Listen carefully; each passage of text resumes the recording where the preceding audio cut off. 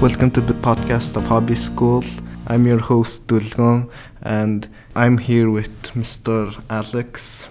Hello, thank you for inviting me on. So today we're going to talk about teacher and student relations. Yeah, good subject. Yeah. So, first off, tell us about yourself. My background, I was born in Miami, grew up all over the world really. Moved 19 times so far. Mongolia is the most recent move. I'm here doing research on how contemporary shamanism is practiced, particularly in urban settings when you no longer have access to sacred land. And I teach AP literature here to a wonderful group of students. Okay, so first question. Oh, game show host, can't forget about that one. Game show host on MNB. Oh. Yeah. So first question, did you have any teachers that you liked or disliked when you were a student? Yeah. In general? Lots of both. I was fortunate that I had more. The further along in my education I got, the more, or the better the relationships with my teachers became. And that early on I had very little respect and regard for school. I wasn't a particularly star student in high school or middle school. I pretty much dropped out of high school, basically. I barely graduated. But there was one teacher in particular, sort of throughout my education. In elementary school, I had a wonderful teacher. In middle school, I had a wonderful teacher. And then in high school, I had a wonderful teacher. And at each juncture, it was somebody who believed in me when I didn't believe in myself. And then finally, when I got to college, sort of my world opened up or expanded. And I encountered a lot of teachers who suddenly took interest in me succeeding. Largely, those were teachers who were in the humanities, and that's pretty much why I gravitated to that field. But on the teachers that I didn't like, I mean, they had good reason probably not to like me. I wasn't a good student by any means. But I have one teacher in particular who I remember very vividly one day in math class. The school was administering a college entrance test, and I had not shown up to class for weeks. I was failing the class. I had probably below a 0, and I said I want to take the exam for college entrance, and she said, no, you're better off taking the community college entrance exam because there's no chance that you'll ever go to college. And she told me that. I remember that right to my face in front of everyone else in the classroom. Wow. And at that moment, I think I had sort of a resolve to say, you know what, I'm not just going to go to college, I'm going to go to the best college. I'm going to prove to you that I can do it. Yeah, and you did. And I did, yeah. I did. I eventually went on to it. Well, yeah, Yale's a pretty good school. Yeah. It's up there. Yeah. But yeah, we didn't get along, but I was fortunate enough to have teachers that believed in me, especially when I didn't believe in myself. Especially when I didn't believe in myself. So, in your opinion, what makes students like or dislike some teachers? I think a lot of that, I mean, I'm by no means an expert in this, but I think a lot of that comes down to discipline. Yeah. A lot of schools are built on such rigid models of discipline. I mean, school uniforms, cameras in the classroom, arranging the desk by rows. It's a structure in which students are treated sort of, and I'm not the first to point this out. There have been educational scholars who've, I'm standing on their shoulders here, who treat education as a sort of factory model. You all come in together in the same year, and you all are supposed to leave in the same year, as if you're sorted by your sort of production date in a factory.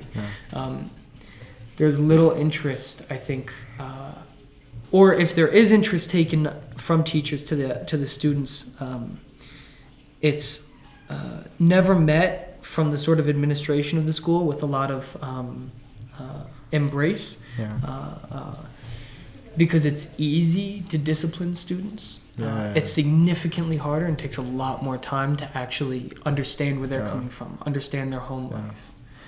But now some schools use different methods. Some do. Yeah. In college, especially, professors, all have their own sort of methods. I was lucky enough to be brought up in structure that sort of just has a sort of blanket term called radical pedagogy, in which we seek to sort of dismantle a lot of the power structures that occur in classrooms. I never sit behind my desk. Yeah. I never sit behind the desk. I always stand next to the desk. Most of the time I sit in the same seats with the students in the classroom if I can, or I arrange my desks in a circle, or I try to, because I find that knowledge is generated in a far more healthier and that students engage in deeper learning when they are not afraid of their teachers, and they're not afraid of being wrong in front of their teachers.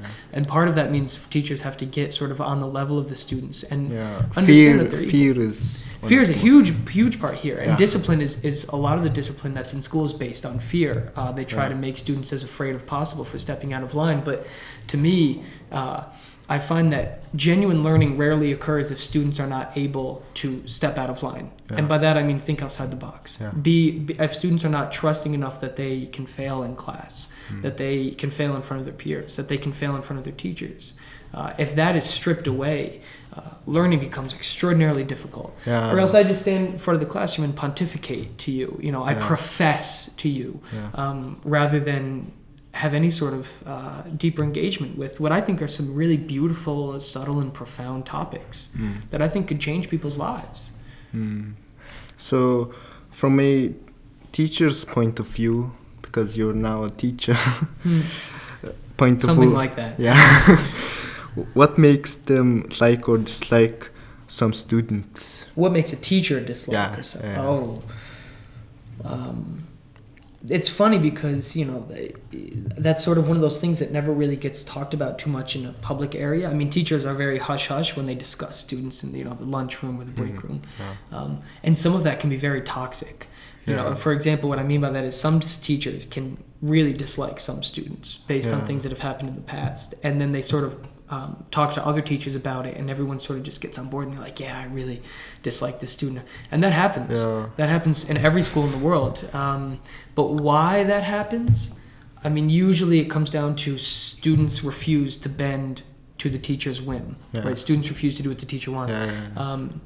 And the best course of action in that sort of instance is not, I suppose, again, I'm not an expert here, but I would say that the best course of action in that moment is not, well, let's punish this student until he submits to my will, but it's, let me find out what this student wants. Let me find out what this student knows. Let me find out what this student brings to the table and engage that and see how I can invite him or her into this space in this classroom and make a more meaningful community of learners, because everybody has something to contribute.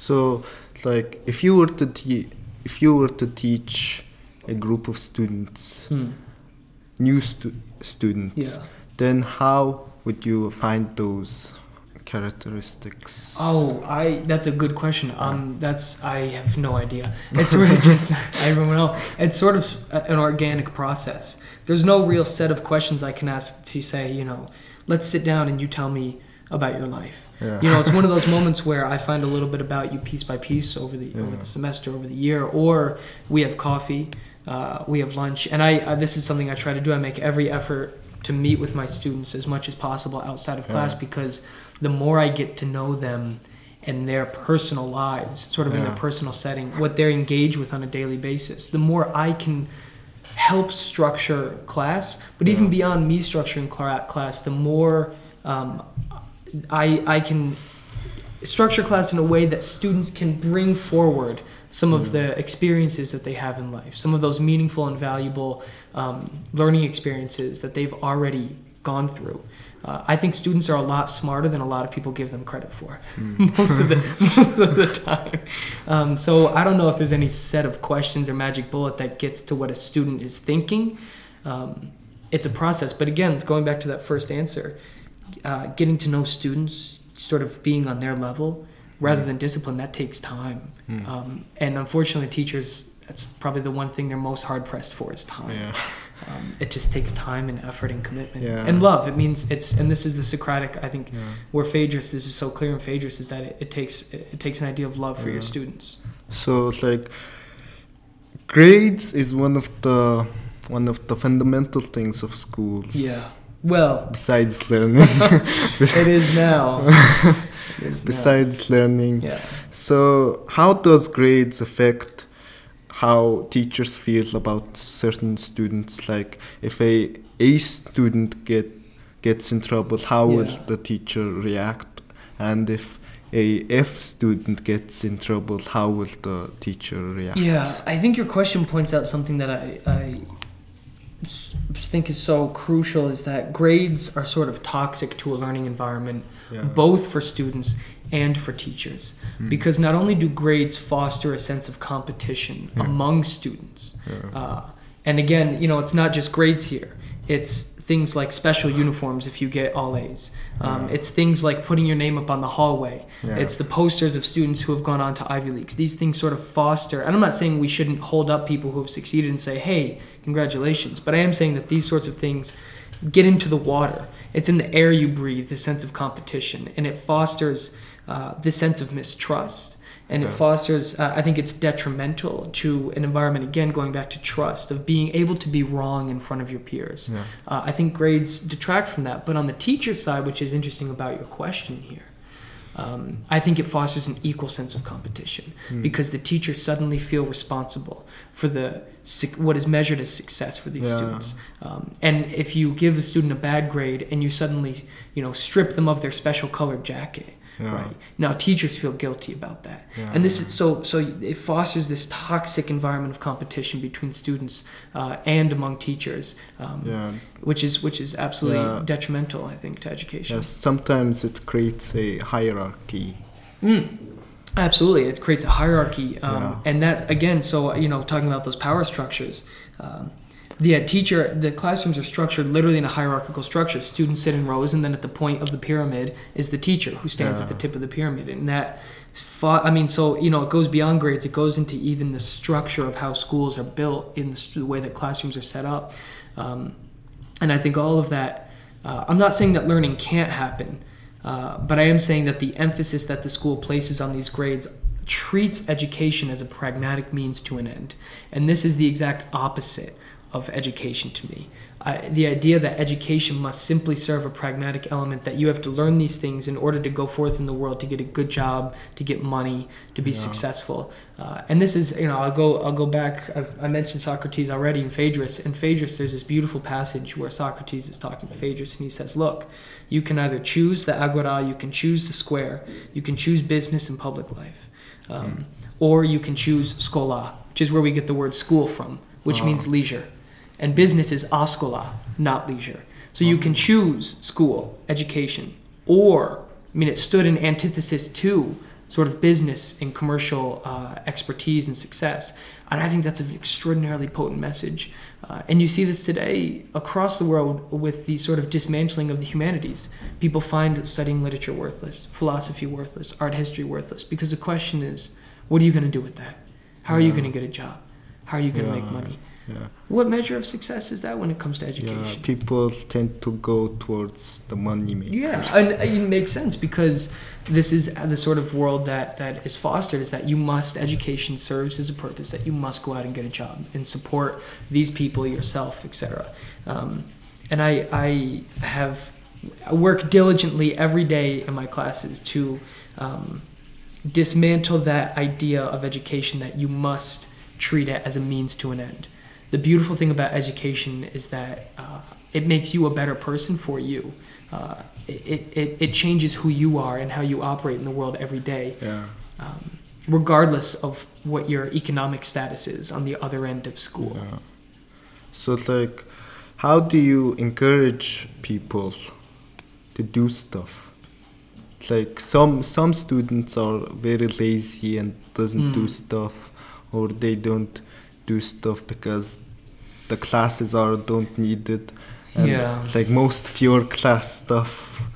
I try my best to showcase really. Education from a teacher's standpoint is always somewhat performative. I try to showcase why studying these things, like studying Greek myths, is important. How it relates to the construction of our epistemologies, how it relates to under what conditions is knowledge produced. You've heard me ask this question before, how we relate to things like science, how we relate to things like history. Now, these questions to me make up the fabric of our reality, are so fundamental to the fabric of reality. Now, if somebody understands that fully and chooses still to say, I'm not interested, it's my job, like we were talking about earlier today with Theseus and the Minotaur, it's my job to be Theseus here. I have to go into the labyrinth and lead the youths away from the Minotaur of ignorance before they're eaten.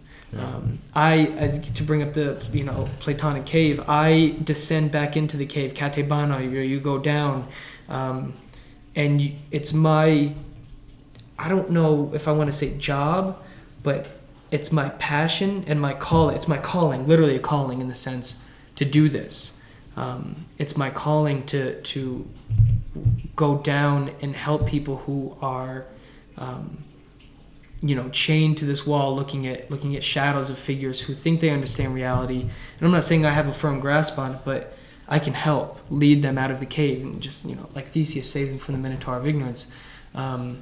But if somebody truly doesn't want to be saved, Plato talks, or Socrates talks about this, they fight you when you try to save them from the cave. They fight you the whole way up. They scratch you, they gnaw at you, they seek to drag you back down there with them, but you cannot give up on them. And this will tie back again to the thing of love. Part of love, and that in the sense that it's used in Phaedrus, in the sense that it's used in the educational context and beyond, is that you leave yourself open to the wounds that the beloved will give you, to the mistakes that they're going to make. But you do not back away from it. So when students choose not to engage in the material, usually they have a good reason. I don't think anybody just elects to say, I'm willfully going to be ignorant. Usually they have a good reason. Now, whether or not they feel comfortable enough to share that reason, or whether or not we've created an environment in our classrooms where students feel comfortable enough to bring that forward, that's one question. Whether or not they understood the material, whether or not they felt confident enough to engage the material, that's another question. So there's a whole host of things that I can do, and that I do try to do, to increase student participation. I'm not saying it's easy, but again, the main thing is that you just can't give up. You have to stay with the trouble. You cannot walk away from it. Because if you're the teacher that gave up on the student, then that student will never have the teacher that believed in him. And just, I come from that background. The first question you asked me, my teachers gave up on me, except one here, one there. And that saved me. They didn't walk away from me. So, keeping to that answer, is it important to have a good teacher and student bond outside of the classroom? Yeah, I would say so. I would say it's crucial. In my experience, at least, the most amount of learning I ever did was outside the classroom. Was doing, field work in college with some professors, staying with some professors for a certain period of time. People who, professors, they didn't just stand in the front of the classroom and profess. They became tutors, which is the Greek, the guardian of knowledge, right? These guardians of my knowledge, defenders of my future, and the learning that took place in those moments where we had this deep personal relationship is the stuff that I draw on every day.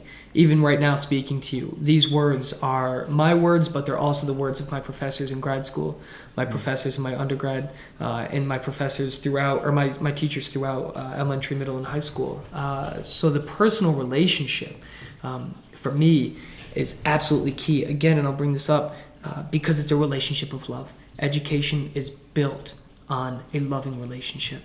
If you approach somebody with hatred, with vitriol, with dissatisfaction, with mistrust, then that person is not going to be willing to take chances in their learning, not going to be willing to fail, not going to be willing to even be right, because what's the point? You've already made up your mind about something. So love for me is also partly approaching students with an open mind. And the best way to approach students with an open mind is getting to know them.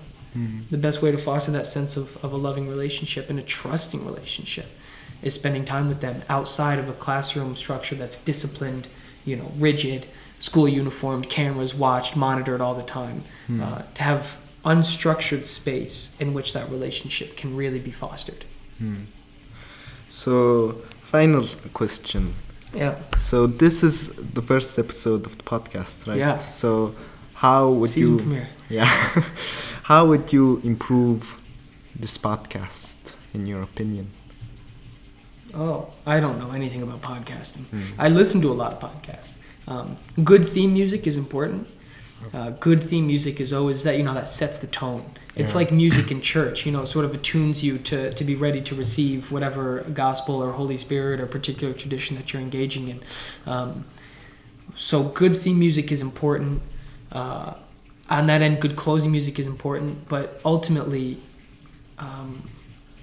people are interested in the questions that are being asked and what's being answered. People listen to podcasts, I think, and I'm no, scientist on podcastologist or something, but people listen to podcasts, I think, to learn things or for a good story. Usually those are the two. They either want a good story, they want to be distracted from the world, or they want to learn something to improve themselves. So I would say one thing is to know what your mission statement is in this podcast. What do you want to do? Are you trying to tell a story? Or are you trying to educate people? Or are you trying to give people the tools to educate themselves? Which, again, education isn't just about standing and pontificating in the front of the classroom. The best educators, I think, are the ones who give students the tools necessary that they can go forward in life and educate themselves. If a teacher does their job well, that student will never need a teacher again in their life. Okay. Thank you, teacher. Thank you. Good luck with the podcast. I hope, the rest of it goes extraordinarily well. I'm sure it will. It's off to an auspicious start, no doubt.